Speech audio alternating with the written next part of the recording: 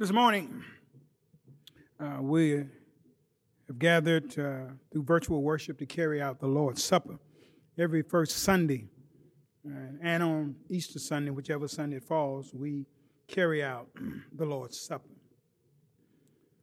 Pray that you have your bread or crackers, your juice or water. I'm going to read our communion reading, which comes from 1 Corinthians chapter 11, verse 23 through 29. Paul writes to the church because there's some issues going on in carrying out the Lord's Supper. And it reads, "For I have received of the Lord that which also I delivered unto you, that the Lord Jesus, the same night in which he was betrayed, took bread. And when he had given thanks, he brake it and said, Take, eat, this is my body, which is broken for you. This do in remembrance of me. And after the same manner also he took the cup. And when he had supped, saying, This cup is the New Testament in my blood. This do ye as often as ye drink it in remembrance of me. For as often as you eat this bread and drink this cup, ye do shew the Lord's death till he come. Wherefore, whosoever shall eat of this bread and drink of this cup of the Lord unworthily shall be guilty of the body and blood of the Lord. But let a man examine himself, and so let him eat of that bread and drink of that cup. For he that eateth and drinketh unworthily eateth and drinketh damnation to himself, not discerning the Lord's body." That night, when Jesus met in the upper room with his disciples to celebrate the Passover meal, it was at that meal that the Lord's Supper was instituted. Much took place at the table. If you read Scripture and read it well, Jesus identified that one who had been with him would betray him. Also, two brothers at the table asked for authority to sit on the right and left side of God.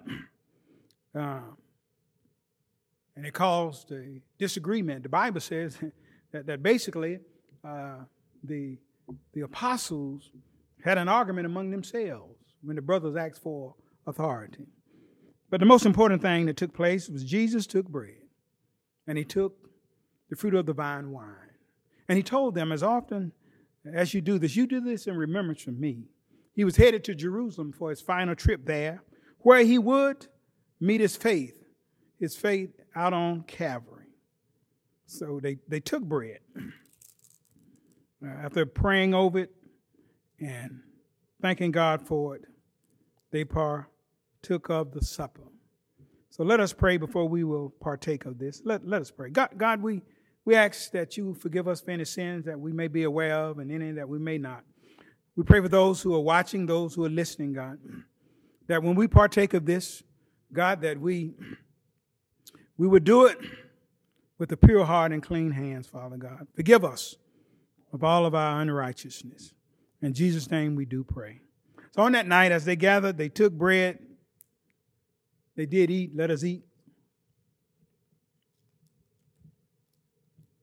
Likewise, they took wine, fruit of the vine. Let us drink together. Scripture says they went out into the Mount of Olives. You and I, we don't have a Mount of Olives. I say it all the time. But we do have a world that's dying. A world that's fading farther and farther away from the Lord. He's given a commission to the church to go ye out into the world, to tell them all that he has taught us, all that he has told us. So we have a mission to do. So we pray that we would do God's will. Now, Father God, as we depart from this place, but never from your presence, give us all, Father God, the grace that we need to move about in this sinful world. Safety, Father God, and covering. In Jesus' name, amen.